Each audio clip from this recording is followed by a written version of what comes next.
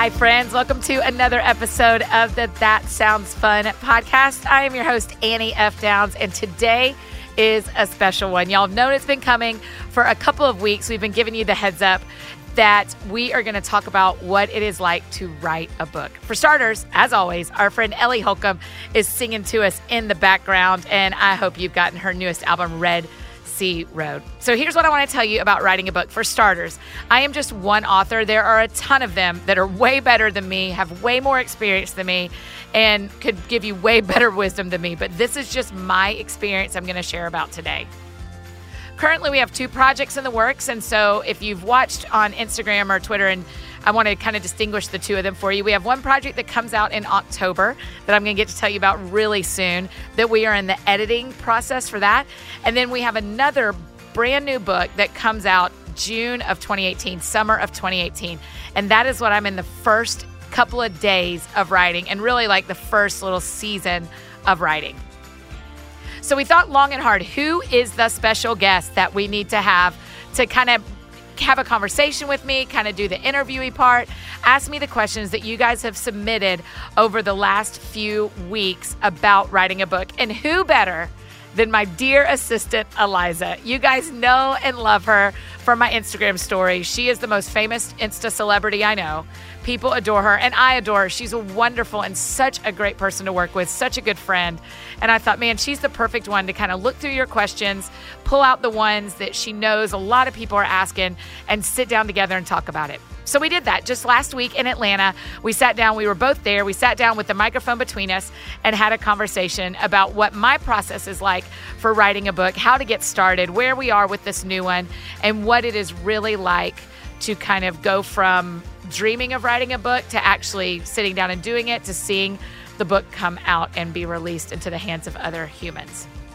So again, I don't know everything. Are we friends enough that you believe me that I am just doing the very best I can with a job that I've only had for about 5 years? I've been writing for 11, but doing it full time for 5. And so just want to say that again. I'm just doing the best I can, and hopefully this will be helpful for you if you're interested in writing a book. And again, we might try to do this again before the book is finished. And so if you have follow-up questions after you hear today's conversation with Eliza, please just let me know, and we will try to hit those next time around. So here is Eliza's conversation with me, my conversation with Eliza. Here's me and Eliza sitting down and talking about what it is like to write books.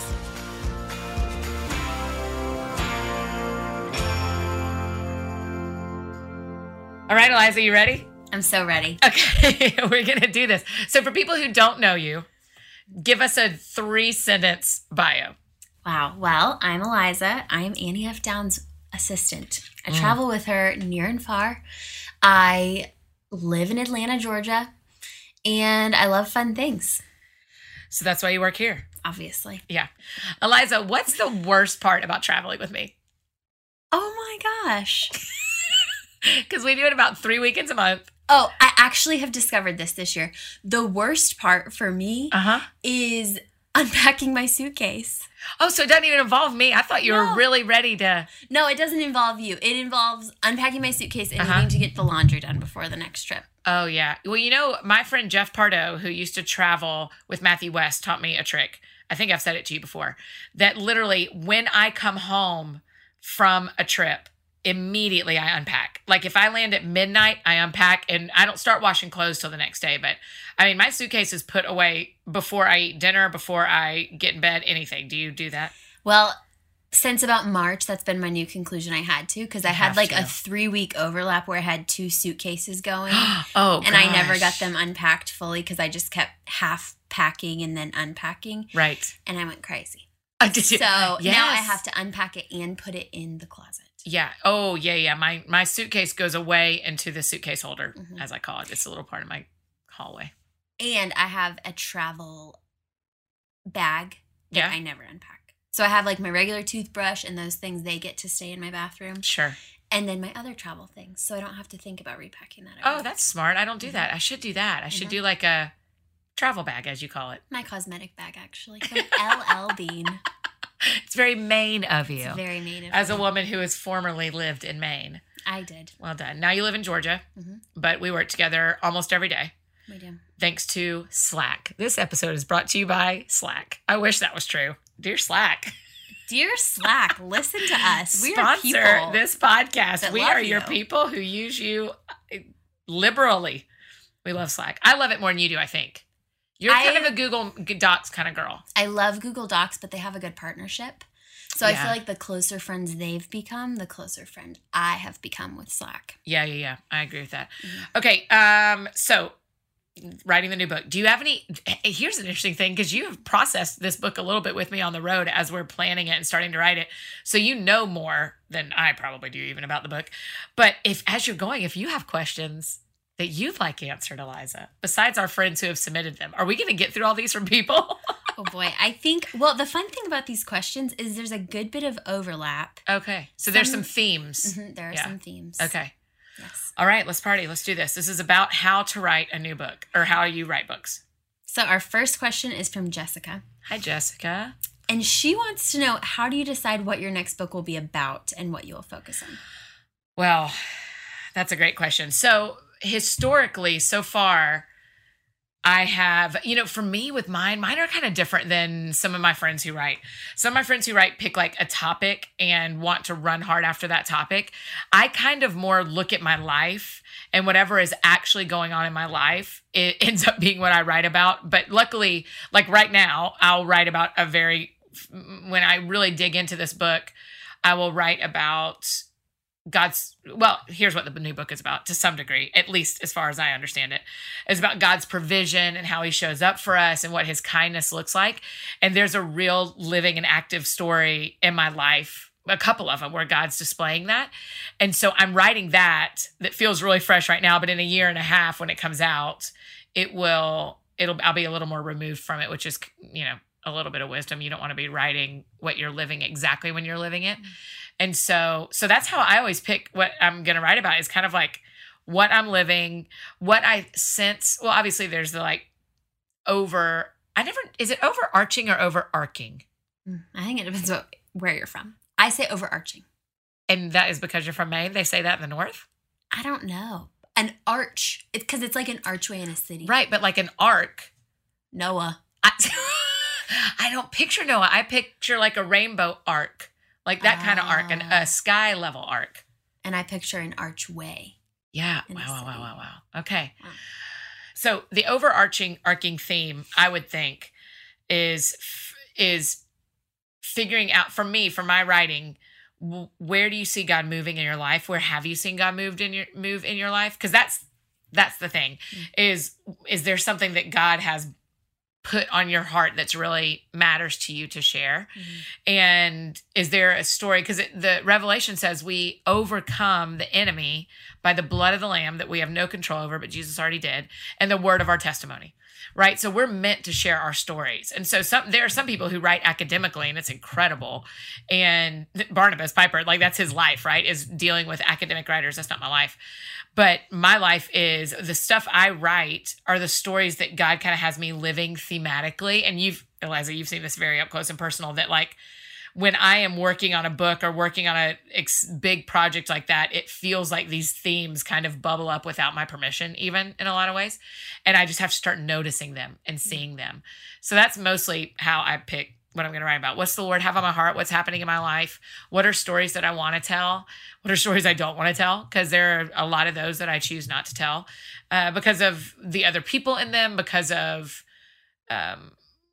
my personal line and decision of what stays private and what isn't private anymore, and what the other people in my life want to remain private and like that. And yeah, I think that's how I pick kind of whatever sounds fun to me too. If it sounds fun, because writing a book can be it has always been brutal at some point, but each book has had its own set of brutality that I've experienced while writing it, which I'm really looking forward to this summer. That's why I'm going to dye my hair that galaxy. Oh, I know you are. I know. I've been looking at pictures for weeks. I know. It's because it's going to be my way to get out of the pain of writing this book. So, well, it's interesting you say that, because Melissa asked us a question that kind of picks apart what you just described. And she said, there's a lot of things happening that I want to write about in a certain season of my life, but I'm struggling to land on the overarching theme. Yeah. So I've been praying and thinking through my story, asking God to clarify. Yeah. So her question is, have you ever started with a story before figuring out why it was important for people to hear? Yeah. Yeah. Yes, that is for sure true. And also, I think the best thing you can do is start writing and see what happens. I mean, like, we have the whole book outlined on the wall of my office, but I know I've done this enough that I know that that's not the book that's going to come out, right? I know that I'm going to start writing and something's going to start happening and I'm going to see the book transform and change, and it will be different than what I set out to do. But I will start by writing the stories that I know.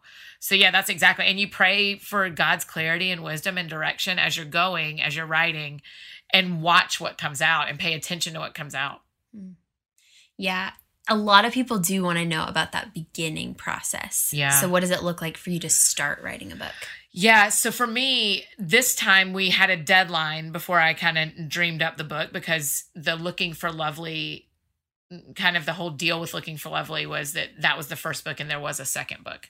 That's how a lot of publishers work, is a 2-book deal. And so we knew that we being me, you, my agent, Lisa, big ups to Lisa, who we love, and my publisher, Lifeway, who I also love, and B&H, we knew that there was another book coming. When it was time to start thinking about the book, really what I just did for the beginning of this is I just started paying attention to what was going on. I was like, okay, I know this is book writing season. What's God doing? What did he do in the last year? What did he do in the last 6 months? What has he done that surprises me or that is different than I thought it would be? So I start watching that. I start asking people, what do you want to be reading? Is there something that no one is writing about that you're interested in? Or is there something that somebody wrote about a long time ago that you love that book? I look at what other people are reading. I look at what other people are writing. An interesting thing that happens a lot, I saw it when Wild and Free released by Jess Connolly and Haley. And when the two of them released that book, it's about freedom. And there was a lot of books right then about freedom. And I saw them talking about it online. And the amazing thing is that the whole season of books on freedom was not people copying each other. It was God speaking a theme over the culture of people who read all those books, right? So there was this theme of freedom. I feel honored that I was a part of this little theme of courage, right? With Let's All Be Brave. And there are these themes that kind of pull out. Right now, there's a real theme about friendship between women. That is in a couple of different books: Craving Connections, Unfriended, or Never Unfriended, Uninvited by Lisa TerKeurst. There's just a collection. Lisa Jo's books and Lisa TerKeurst books release around the same time because there's this like God theme that's happening. And so I'm trying to pay attention to that. Like, what's the next God theme that he wants our friends to hear and to know? And so I outlined first. I big time outlined first. Like, my agent and I, as you'll recall, Eliza, you were there too. We went to California in January and just got in an Airbnb, 2-bedroom Airbnb, and like just went to town outlining on the walls, put sticky notes and Sharpies and those big size sticky notes, and just wrote down every story that I thought could possibly need to be in the next book. Pretty much some of the main stories that have happened in my life since I turned in Looking for Lovely, which was at the end of 2015. Yeah, 15. Mm. And so what's happened in my life in most of 15 and 16. And then we put all those on sticky notes. Then we kind of organize them. We throw away some, we add more. And so that's what I do first, is the outline. And then you just start writing. I use Scrivener instead of Word. And so you just start writing and just kind of see what happens. The goal is 60,000-ish words, 50 to 60,000 words. And so for me, that looks like what my calendar will have is every day I write 1,000 words for 60 days. And if that takes me an hour, I write for an hour and then I go lay by the pool. No, I don't really go lay by the pool. I answer emails for you. And I do work that you're like, Annie, you will not go to the pool. Get it done. I'm a to-do list queen. So. Yeah. And you were already with us when I was writing Looking for Lovely, right? Mm-hmm, yeah. So you've already survived one book writing season with me. I sure have. I only made one really bad first impression with somebody during that book writing season, during Looking for Lovely. And so hopefully we'll be better behaved this time around, or I'll be wiser about when I go in public and when I don't. Because I had like written my guts out that day and then went to a birthday party I shouldn't have gone to. But anyway, I just couldn't remember if you were already there. Well, I was not at the birthday party. No. But I was in your life. Yeah, you were already working when I wrote Looking for Lovely, but not Let's All Be Brave. No, you had just released Let's All Be Brave. When you started working, right. So with the new one now, so for the next 60-ish days, 60 working days, I'll do, we won't be on the road anymore. You and I go to Oklahoma, or actually this is coming out the weekend after Oklahoma. So we just went to Oklahoma. Where the wind blows free. And next weekend we go to Alaska, Anchorage. We're coming for you. If you are anywhere near Anchorage and you want to come hang out at a women's conference, bring your polar bears, bring your parkas. Yes. Bring us a dog sled. I know the snow is gone. Are you sure? Do you know that? I do. It's going to be approximately 60 degrees. We are entering at the peak of tourist season. Oh, fantastic. Mm-hmm. It's great. So if you're in Anchorage, come see us May 5th and 6th, I think. Yeah. You can find all that information on my website, anniefdowns.com. But anyway, after we're done traveling that, I'm pretty much done traveling for the season, for the summer, because I'm going to be writing a book pretty full time. So that's what the beginning looks like. The beginning looks like just outlining, and I'll start the stuff I've written so far, the easy stories that I know that are going to be in the book. And so I just kind of start getting words down, and then we'll worry about putting them in the right order and getting them worked out in a couple of months. So how did you discover that about yourself, that your timeline was about 1,000 words for 60 days? Because every author does it a little bit different, right? Right, because a lot of people will write for 8 hours, and whatever comes out in 8 hours is what they do. Or some people want a lot less time, and some people want a lot more time. I am really good at having a real disciplined schedule. Not meaning I'm good at it, meaning I'm really good at doing my job if I have a very disciplined schedule. And so I learned that with Speak Love. Speak Love, I had to write Speak Love really fast, and to turn around for the publisher. And so I had to be really disciplined, and I was like, you have to sit here and write 1,000 words today, and it just doesn't matter. That's 2 blog posts. You can, if you do a blog post before you go to bed at night, you can easily do 2 blog posts sitting here. It's really easy for like the first 15 days, and then it's brutal because you don't know what's supposed to be next in the book, and you aren't sure where it's going, and you don't want to tell that story. And for me, it gets a whole lot worse during the second act, if you will, the second part of the book.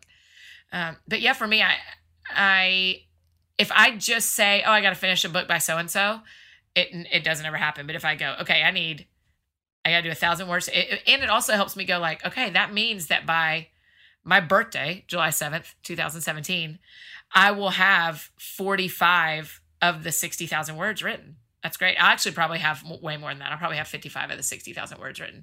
And that's crazy to think about. They're like by the summer. So soon. Right? So I made an appointment at the dentist or it was when I spoke at the Well in Nashville last week. A group of women from Kentucky had come down, and they said, oh, you're coming to our church in September. And I said, in September, I'll have this book already written, and I don't even know what it's about yet. So it's weird stuff like that. I think that's fascinating. So that's how I figured it out for me, is I did a lot of trial and error of like, oh, I didn't write anything today, but I sat here for 8 hours. And that doesn't work for me. It works a lot better for me if I have like word limits that I have to hit. And if I go over, awesome, keep going. If I'm like totally motivated and inspired and I knock out 2,500 in a day, that's awesome, because I know that there will be 3 or 4 days that I can't get to 1,000. So the days that I want to keep going, I will go as hard and as long as I can, and to be kind to myself on the days when I can't. So what would you say to somebody that's trying to figure out their own timeline, but they don't know their work style? Yeah. So I would say don't be on a deadline. Don't if you're there and you have a book deal, you're probably in a little bit of trouble, or you got to get to work. Instead, I would hope that maybe for your first project, do something downloadable, something you can print yourself, a PDF, a project you can ship, as Seth Godin says, to ship it, a project you can finish, but you get to kind of test and learn yourself. And say, okay, this project, if I'm going to do a 30-day devotional, it probably needs to be 15,000 words long if you do 500 words a day, right? Did I do that math right? 30. You're so fast at math. Am I? Yeah. Oh, you did. You did it at lunch. I'm good at doing 30 times 500 is 15,000. Yeah. Yeah. Great math. And so if you do 15,000 words, that's great to go like, okay, did I want to write one devotional a day? When I did the Speak Love Revolution, it's 30 days and I did one a day. So I wrote 500 words a day and then did other work around the company and stuff we need to get done. But there are other times when I went, okay, 1,000 words a day. So it kind of depends on the project as well a little bit. So I think you trial and error. You go, okay, I'm going to write for 4 hours and get everything out. I also think when you're starting, like when you, and I've done this with the new book, you just word vomit as much as you can. Get as many of your stories out, get as many of the words out. Don't worry about the order. Get a Word document folder and just drop every story. Give each story its own document. Drop every story in that folder and write until you seriously are out of words. And then take those 20 stories and read them and figure out why they fit together and what they mean. Yeah. Yeah, that's really good. It reminds me of this phrase I've heard you use a lot when you say, I just need to prime the pump. Yeah. So I'd love to hear you talk about that because Lauren asked, what do you do when you write and you're out of words? Yeah. I don't ever run out of words. Seth Godin also said to me one time, writer's block is a myth because you never get talker's block. If you and I are sitting at a table, you and I are not going to run out of things to say if there's another question to ask. I mean, there's awkward silences, but you can pretty much work it out. So for me, priming the pump means that I ask myself questions. How would you tell yourself? What story would you tell yourself right now if you could tell yourself a story? Not a lie, not like a falsehood. What lie would you tell yourself right now? No, what story would you tell yourself?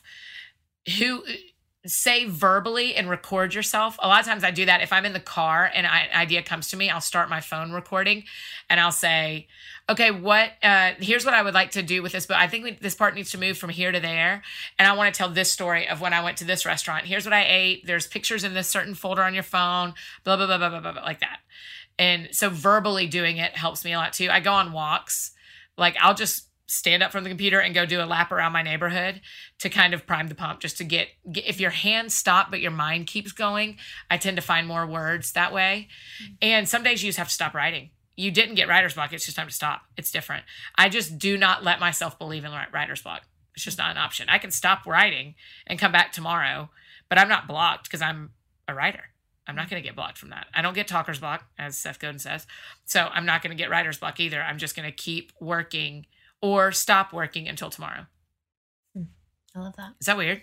No, I think that's really good. I think it's such like a mindset shift that is more specific to yourself.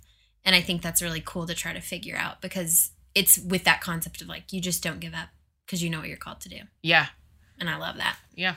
How do you prime the pump when you write? Because you do writing and teaching as well. I mean, my favorite thing I've heard people say is exactly what you said of you just keep doing it until something good comes out. Yeah. So you just say a lot of words. Or like for me, I get inspired by doing something artistic. So yeah. I love to do watercolor to relax. Right. So if I actually needed to get something done, but I'm distracted, then I'll go walk or I'll paint a little bit or just do something that's still creative. Yeah. I really believe in that too. And I believe in writing words that don't matter and don't make it in the book, right? Like if I'm at 850 words and I've written for 8 hours and I've got to get to my 1,000, I will spend 150 words describing what I'm going to eat for dinner so that I hit my number and I'll get up and go eat dinner. And then the next day when I sit down, I delete those 150 words and I start right there. Right. And, but I hit that 1,000 every day. And you're right. I mean, I don't quit anymore. I mean, I just don't, or I try not to at least. I do quit sometimes. I am sometimes a quitter. You know, so Caroline asks, is there anything fun about writing a book? I'd imagine the initial writing, putting your thoughts, your heart into words on paper would be fun. But then there's a lot of editing. Does that ruin the romance of writing? Oh, yeah. I mean, I don't know that. You know, my writing, everybody's life is a little bit different. There are some authors who like go to a cabin for a weekend and light candles and remove themselves from the world and just dive into their writing. And that's the best thing for them. And if that's you and that's what you need is like separation, like a writer's retreat, you should totally do that. That's not how I work. I don't need to be away from my people. I need to be with my people. And I don't light a lot of candles, and I don't like get this mood going in my house or in my office, wherever, or in the coffee shop, wherever I'm writing. I just kind of go for it. And so I think there is still a romantic side to it because it's still creative and it's still flowy. And for me, music drives my writing a lot. If I could put a soundtrack to each chapter, you would feel that. And I know the chapters of Looking for Lovely that I wrote to the Finding Neverland soundtrack, and they have that cadence. They sound like that to me. I can hear the cadence in it. And that'll be true for the new book too, that there will be songs that kind of drive the feel of the book. But no, I actually think a lot of it's really fun. I love reading the book once I finished it. Because I've said this to you before, and I said this in Looking for Lovely, that I think that I'm not meant to create books. I'm meant to find books that God has already prepared, and I'm supposed to do something with the books I find. And so I'm more digging up gold versus painting a picture, right? And so when I'm done with the book, I'm always like, my gosh, I did not see that was going to happen, and that's incredible. I had no idea it was going to go like that, right? So for me, it is all fun. And the editing doesn't bother me, actually. I mean, it's brutal. It's a little hard as far as it's just hard to read your words. I mean, I bet I read Looking for Lovely more than 50 times all the way through, front to back. And the same with Let's All Be Brave. I mean, I've read Let's All Be Brave maybe twice since I published it, since it came out, since Zondervan put it on shelves. But I had read it over 50 times before that. And so that's just a little brutal, but you put all that hard work in, because once it's done, it's done. And if you have 13,000 words misspelled of your 60, you've got a real problem, right? And that really matters to me, how that all pans out. And then it all looks really, really good. That really matters to me. And so yeah, I think it's all fun. I think especially when you're doing a book that you feel like God is partnering with you in, it's really fun. Yeah, I've always loved that you describe it like that you're trying to find something that already exists, because I think it kind of speaks to the fact that each writer has a personality. Right. And so there gets to be this distinction to anybody that feels like they're supposed to write, that it's more than just like, I'm a writer. You're a writer, and you know what kind of writer you are. Like, you have this kind of persona you're able to put on. Yeah. And I think that would speak to me in the writer's block. Yeah. You can kind of visualize that. Yeah, that's right. And I think, I've been writing, I wrote Perfectly Unique in 2006. So I've been writing books for 11 years. It's been my full-time job for 5 years. So it's taken me a long time. And in those 5 years, I've written 10 books or Bible studies.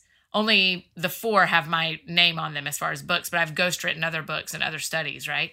And so I've done a lot of writing, and I say that to say I've learned me in this job. There's a lot of things that I don't do very well, and I have learned what doesn't work for me and what does work for me in the writing world, because I've done it for so long. I mean, it's the longest job I've ever had in my 36 years on this planet. It's the job I've had the longest. And so and I do it every day. So I've really learned myself in that, I think. Yeah? Yeah, absolutely. Okay, great. Thanks. I think so. Thanks, Liza. I'll affirm that. I'll let you. My favorite name on our question list is Olga. Olga. So she wants to know, how do I improve my writing skills and grammar? Is there a class I can take to help? Right, because if I remember this question right, she's English as a second language, which is hugely impressive to want to write in a language that was not your native language. So 3 cheers to you, Olga. The beautiful thing about editors is a lot of them catch everything that you do wrong. And so either you've signed with a publisher and you're doing traditional publishing and you have an editor as part of the deal, or you're self-publishing and you're going to hire an editor. Either way, if you're working on a book, you definitely need professional eyes on it. Not just like your mom editing because she was an English teacher, and not just one of your buddies editing. Though all my books get read by a handful of friends before they even go to the publisher to be edited, because I want people who know me to put their spin on my errors, I guess, and fix pieces.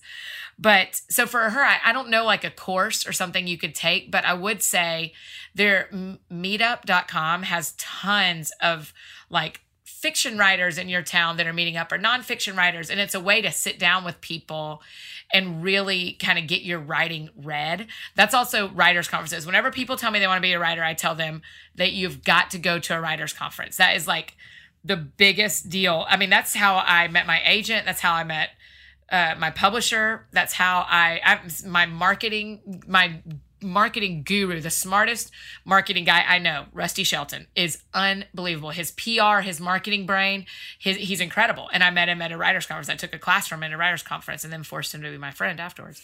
And he's helped me with every single book. And so, writers' conferences pay off like that. I went to Mount Hermon in California that I've loved. I went to that in like 2007 and 2008, maybe even again in 2009. And She Speaks, the one that Proverbs 31 puts on, is incredible. Rewrite in Austin is really good. There's just tons of good writers' conferences. There's one at Yale. There's one at Harvard that I bizarrely haven't gotten invited to yet, Eliza.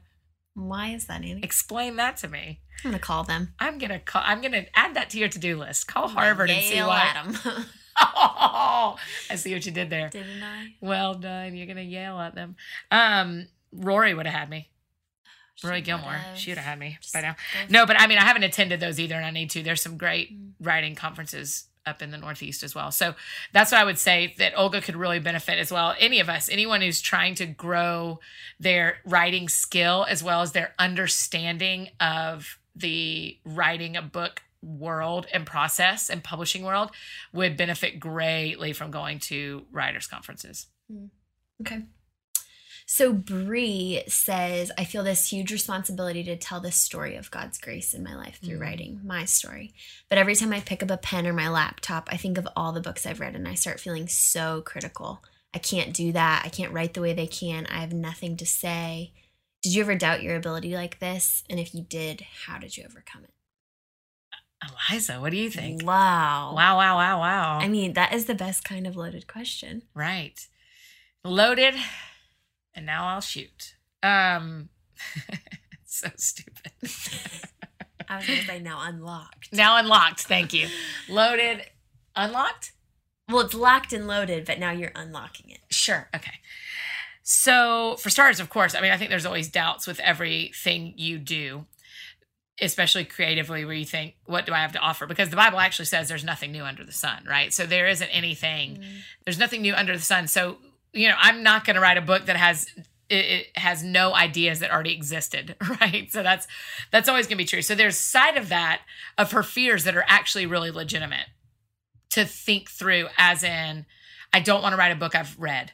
I don't want to write someone else's book. I don't want to tell someone else's story. I don't want to lift someone else's ideas, because that's really unfair and stealing, right? So it's good to think that through. When you're being critical of yourself and thinking out have anything to offer, well, the truth is, and you know this as well as I do, Eliza, the truth is that every single person has a unique story of God and how he has been there for them and taken care of them and been their strength and changed their lives. And so no matter whether your story sounds similar to someone else's or not, it doesn't matter. You need to tell your story in the way you want to tell it. Does that mean everybody needs to write books that go on bookshelves? No. Does that mean everybody needs to make YouTube videos? No. Does that mean everybody needs to write songs? No. Does that mean everybody needs to teach Sunday school or speak at events? No, it just means you have a story to tell, and there is an outlet for you to tell that story. If you want it to be in the written form, there's even a lot of options of that. Do you do a blog? Do you do a podcast where you're reading your story and let people listen to it? My friend David's thinking about doing that with his novel, of just going ahead and reading every chapter and then putting it out there and seeing if people like it. I think it's brilliant, right?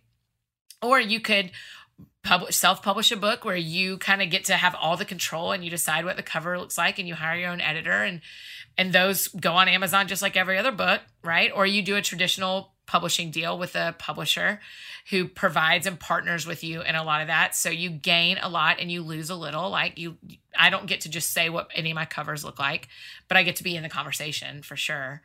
So I think that, everyone can hear those fears that they're making something that someone else has already made, but it's just not true. As long as you're not like sitting down with Shauna Niequist's, Cold Tangerines and rewriting it, you're fine. But I have seen books that my friends have written. Then I see another book that someone who doesn't know my friend writes, and they've lifted some of their ideas. I mean, we see it, right? We see it when people do it, when they steal our blog posts or even tweets, right? When you hijack someone else's tweet and make it your own. So that's a good fear to have, to make sure you're not reading someone else's ideas and making them your own in a way that presents them like, oh, I came up with this. The five ways to be brave. They sound just like Annie Downs's, right? But I also think that you can't hold yourself to a standard that you're going to say something that literally no one on the planet has ever said before, because I think there's been too many people talking for too many generations for that to be true. Mm, yeah. And something I know to be true of your life that might just feel natural, but I'm in your daily life. So I know how surrounded you are by people. Uh-huh. And that seems to be true of your story and the things you write, that you're very quick to include other people, and that's such a safety to you to not get insecure about what you're writing, because you know that if you're processing with people around you that love you, you're going to be authentic. Yeah, that's right. And in fact, I wrote that blog post at Lent about not wearing makeup, and it kind of took off a little bit, right? And as far as people sharing it and people reading it.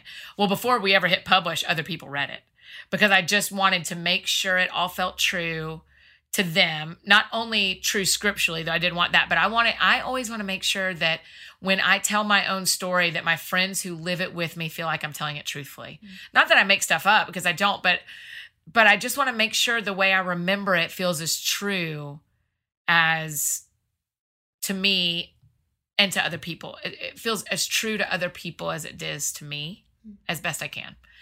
And so, yeah, you're right. Thank you. Yeah, inviting people in and letting them read portions of it. There's a writer in Idaho who I've become friends with, Heather Smith. She's amazing.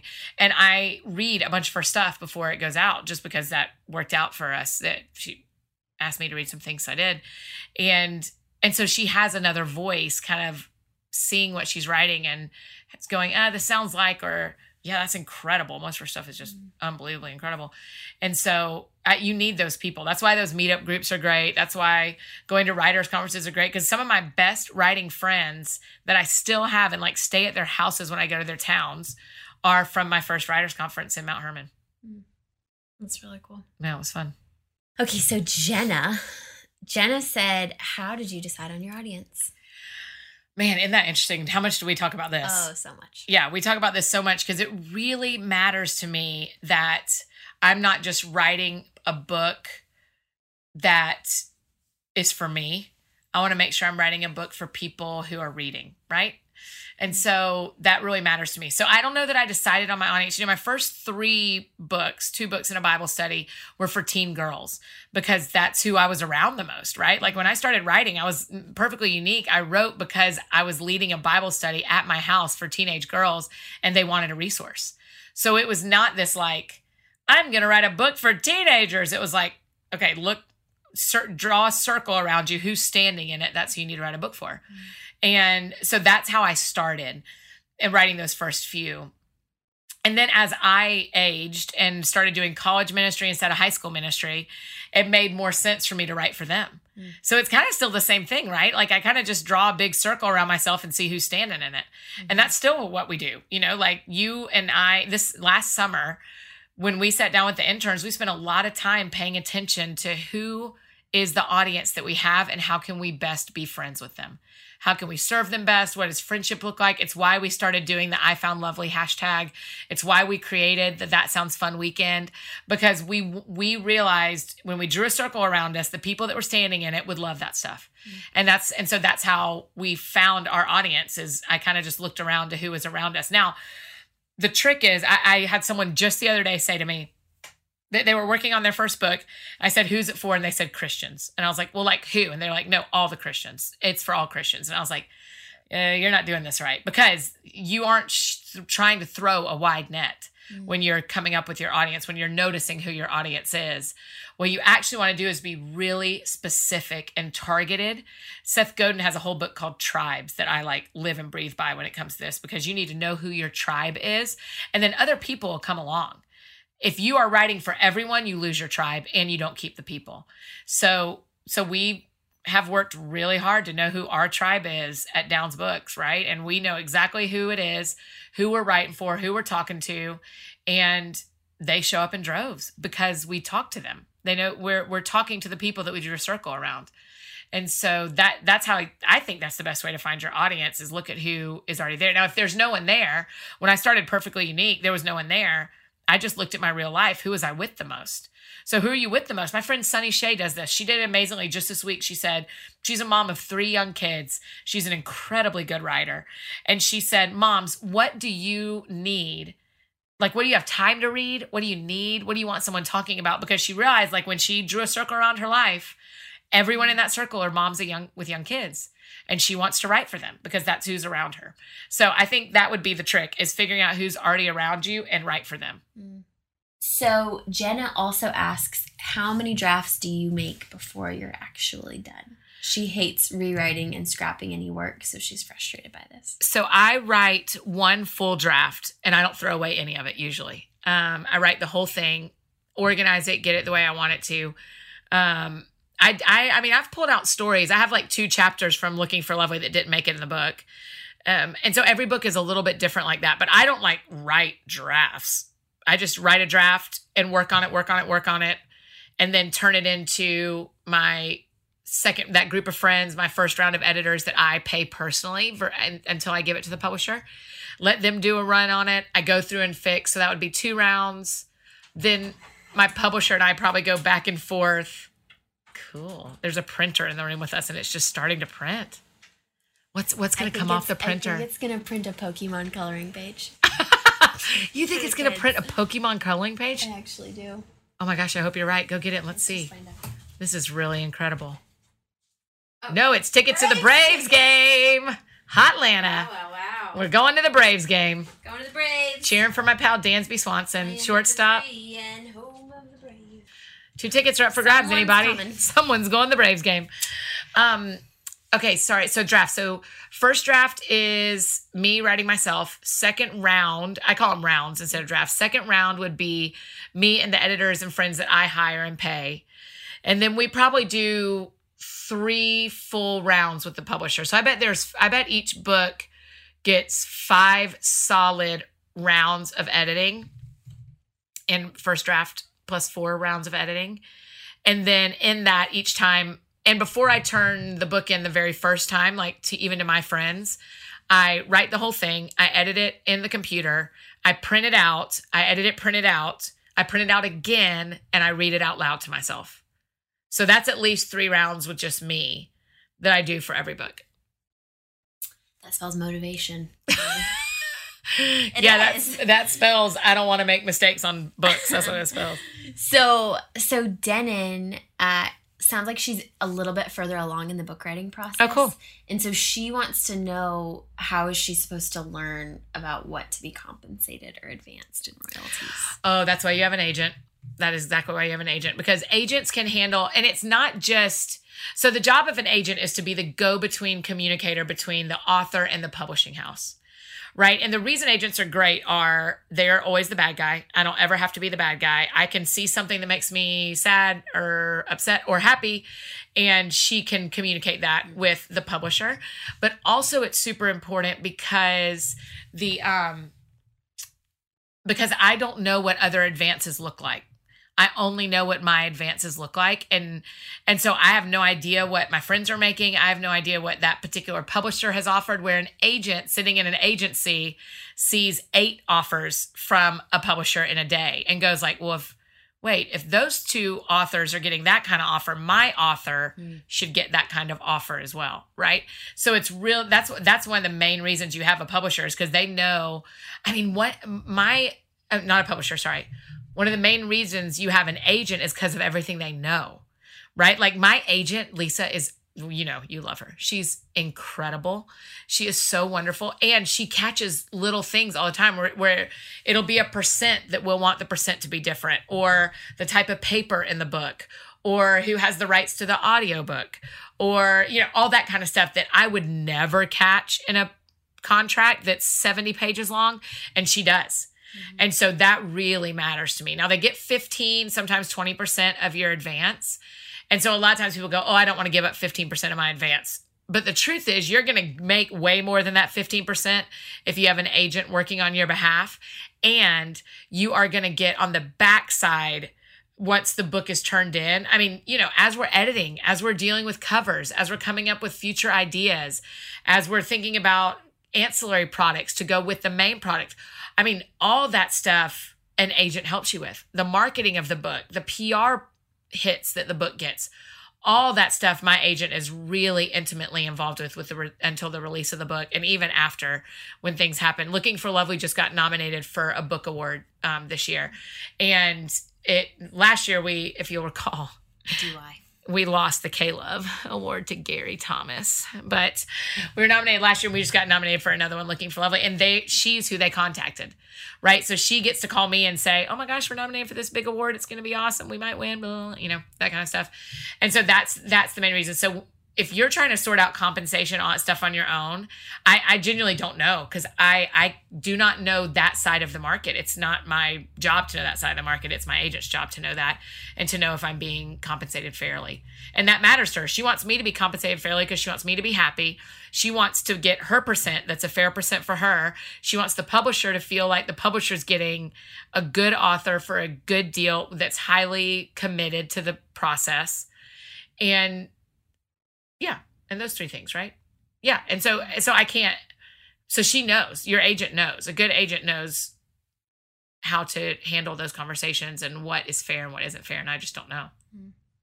Yeah. I feel like as you're talking, I have like a billion analogies about why Lisa is just a goddess. Yes. But I just imagine it's like having somebody on a watchtower. Yes. And they're just able to overlook everything and be good at having eyes for things that you're close to, and your job isn't to have eyes for. Yeah. It's her job to have good eyes. That's right. And then bring it to your attention. That's right. You're exactly right. Great analogy. It's like that Ellie Goulding song, "When I'm with you, I'm standing with an army." I don't know that, but that sounds beautiful. I do love Ellie Goulding. Yeah, you should listen to it. I think What's it called? Army. Okay. Should have known. Army. Lisa's just wonderful. Lisa's our army. Yeah. Yeah. I feel like she's this really good protective coating. I agree. So same person, Denon, also asked, what advice do you think first-time authors should know? Or what do you wish you would have known as a first-time? What do I wish I would have known? That you most likely cannot live off of book writing and book deals. I wish I'd have known that was not going to be, for a very long time, that's not going to be your only source of income if you're going to make this your full-time job. It's just not, because they may give you a really nice number, but it probably is meant to last over 3 years, right? So it goes down to a minimum wage paycheck pretty quickly if it's your only full-time job.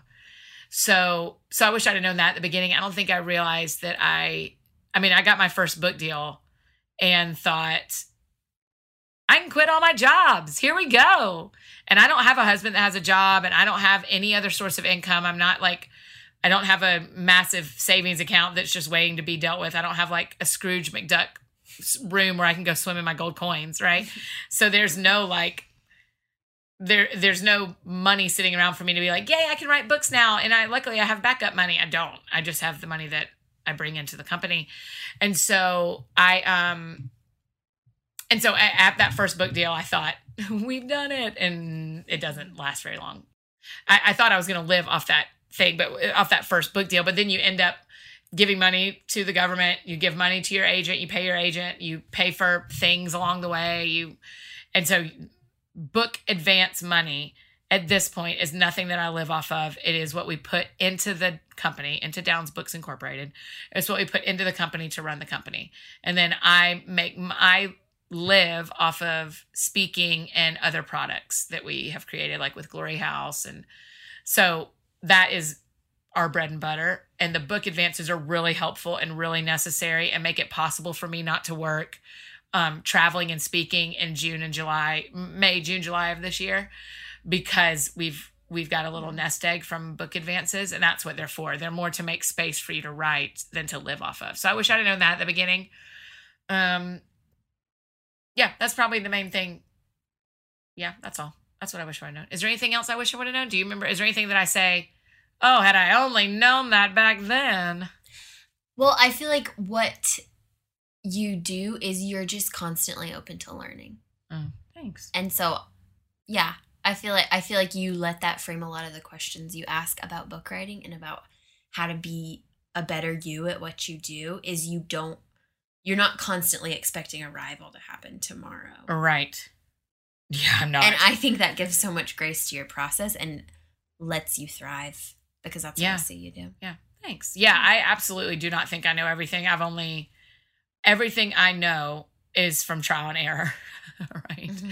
So, and that's true with this new book. I mean, this new book is so different than anything I've ever written. You know this really well, but I feel like I'm on a train and I'm running down the tracks, and the train track is being built barely ahead of where I'm driving. Mm-hmm. Usually with a book, I kind of see the front and the back and I can write the whole thing.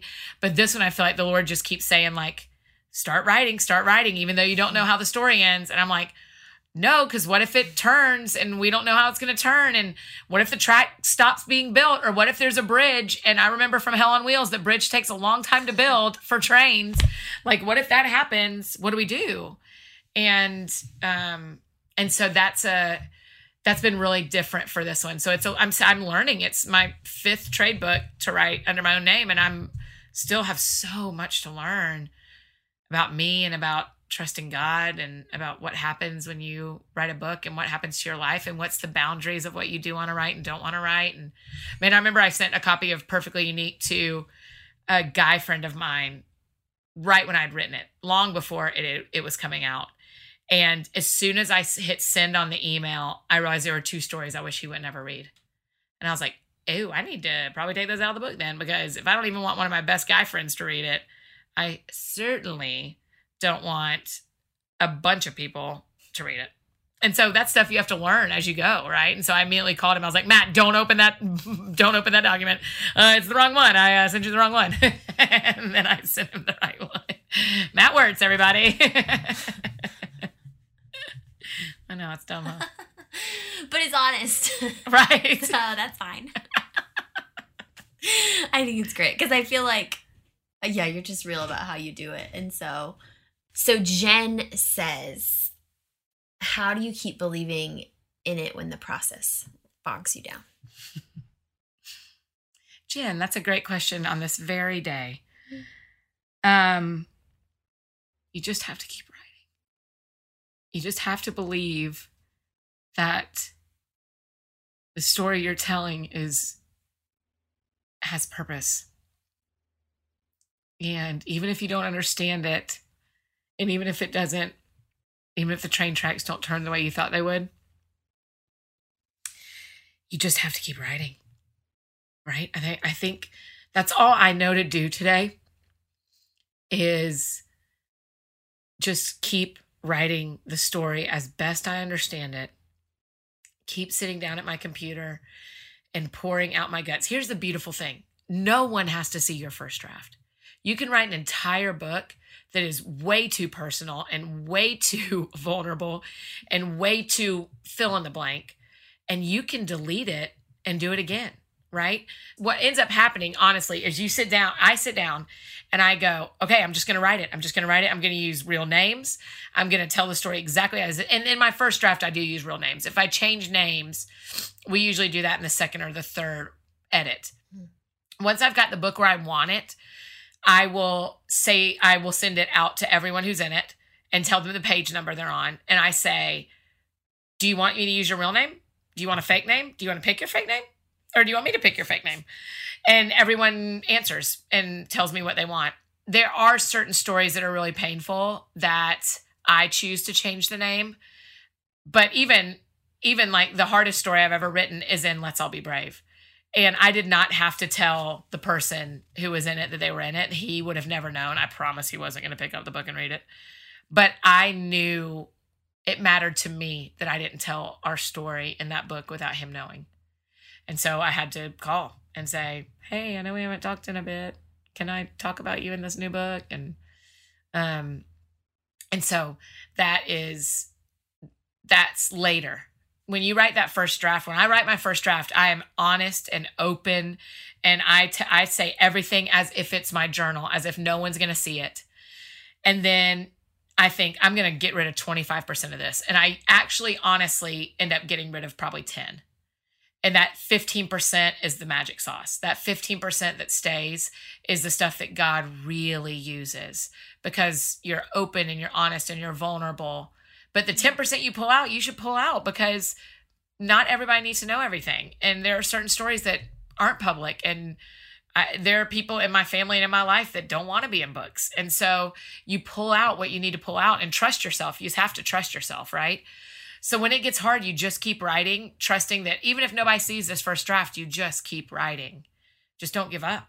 Just don't give up on the story. I remember when I was going through the first real rounds of edits with Perfectly Unique, once it had been picked up by Zondervan, I was going through those first real rounds and I was in line with Andrew Peterson, who is one of my very favorite songwriters and book writers. He writes fiction novels that are incredible. And I was in line at Baja Burrito behind him. And we went to the same church at the time, so we knew who each other was. And I said, I kind of hate my book. And he was like, yeah, how far along are you in it? And I was like, well, the first draft's done. We're editing it. He goes, oh, yeah, of course you hate it. Yeah, that's totally normal. He said, quit it for 3 days. I was like, okay. And he goes, no, like seriously, like don't open it, walk away. Don't do anything with it for 3 days. And if you still hate it after that, let's talk. And sure enough, by like day 2.5, I was wishing I could get into it. And he had said, no matter what, don't go back for 3 days. And I thought, yeah, you don't have to beg me. And then literally by the mid-afternoon of the third day, like the next morning, I would have been able to start on it. I was like chomping at the bit to work on this one part. And so I'd still do that for myself now when it feels really hard. Like the project that comes out in October, that one turning in this first round of edits was really hard. It was a really hard edit for me. And I said to the editor, I need 2 weeks. I need 2 weeks to not think about this book, to not care about this project, to not have my paws on it at all. And then we can go again. And I already feel myself wishing that I was working on it. And I'm like, okay, great. I still have 4 more days until I'm working on it again. And so I think sometimes it's walking away and giving it a break and trust God with your story and see what he does, right? That sounds really cliche, but you know that is my real life spot is I just have to trust God with my story and write what I'm supposed to write and delete what I'm supposed to delete and let him use editors and let him use friends and let him use people in my life that go, are you sure? Anytime someone says, are you sure you want to tell that? I make real sure I want to tell that. Because if someone says that, that means it reads really vulnerable or it reads too personal. And those are two different things. And I want my books to read vulnerable. I don't want them to read too personal. I think that's unfair. No one else signed up for this except me.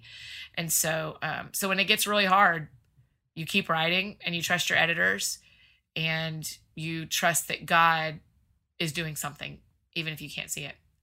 I love that.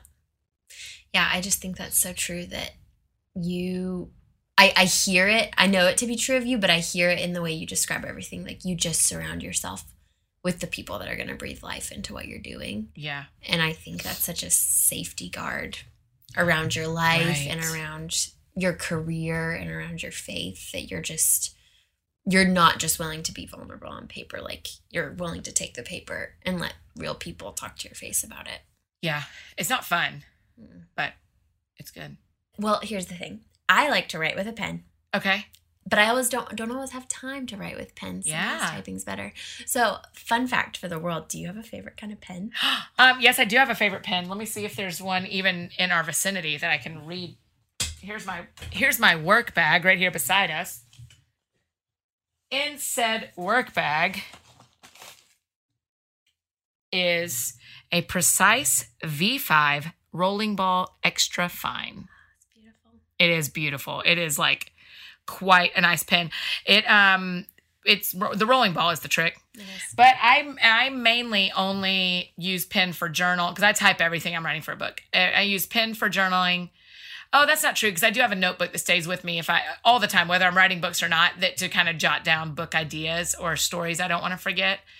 So I keep those pens with me all the time for journaling, for jotting, and then for editing. If I'm editing something, I edit with a pink or a green. I'm weird, man. You're bringing out all this weird stuff about me.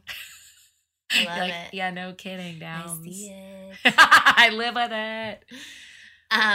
So what does sound fun to you? Today. I know. Today. Annie, right? Today in Atlanta, not in Nashville. I wish I was going to the Braves game. I haven't been to the new stadium yet, and I love baseball. And one of our Vandy boys, Dansby Swanson, plays shortstop, and it'd be fun to see him in action and eat a pretzel, drink a Coke Icy. Man, what I could do to some Coke Ices today. You can pound them. I could pound some Coke Ices today. I would buy you a curly straw. Oh, that's so nice of you. I would. What sounds fun to you today? Oh, wow. That does sound really fun to me. I mean, who knows what's going to happen off air? I don't. Oh, what sounds fun to me today? I really would love to do Zumba tonight. Are you going to? I don't know. I might. Okay. Get your dance on, girl. See. Yeah. Eliza, before we go, will you do just a quick wrap about how everyone, if God's given them a story, they should tell it? Yeah. Mm-hmm. Yeah. So I think what's so true about everyone's story in everyone's life is that we will overcome by the blood of the Lamb and the word of our testimony. And if I know one thing to be true this year, it's that our testimony, I'm not even just being spiritual about it. Your testimony about who you are and what you have experienced with your own eyes and your own life, what you've touched, what you've heard, what you've seen, that's what's true. That's what you can actually hold on to. And so that's what has weight as you live your life. Yeah. And so whether you want to be a writer or an architect or a kindergarten teacher or an athlete, whatever you want to be true to that, because that's going to be the testimony of what holds weight. Because what you experience is going to be what you live. Mm-hmm. And so that is the highest thing I think we have responsibility to. Yeah. Is to say, what do I know holds weight and how am I being true to that? Mm-hmm. Because if I'm not true to that today, then I don't think we're going to feel very alive. Yeah. That's beautiful. Will you also do an actual rap about writing books? That's a rap. Oh my gosh, a rap! Yes! But that was really good. How I should have. I thought you were asking for some profound thing. No, but that was very profound. But also, you're a freelance rapper. I am a freelancer. The world needs to know that. Okay. I found a cymbal. Oh, wow. She found a cymbal. Oh, wow. We're going to have an instrument. Okay. I wish this was a video. Oh, it's about to be on my Instagram story. So you just keep on keeping on. Writing, that's what she does. In the day, in the night, that's all the buzz. Get her a pen or get her a diamond made of a keyboard, she's not lying. Writing, Annie F. Downs. Read her books or you're gonna make a frown. Wow. Right. That was all I could have hoped for, plus. That was... I didn't even... You were profound and you rapped. Thank you. And if anyone does want to buy Annie a diamond keyboard, I will... I'll receive it for her. I'll give it to her. Eventually. But for a while. Yeah. Shared rights. Custody. Yeah, we'll have shared custody over our diamond keyboard. I can move foster care. Yeah. Oh my gosh.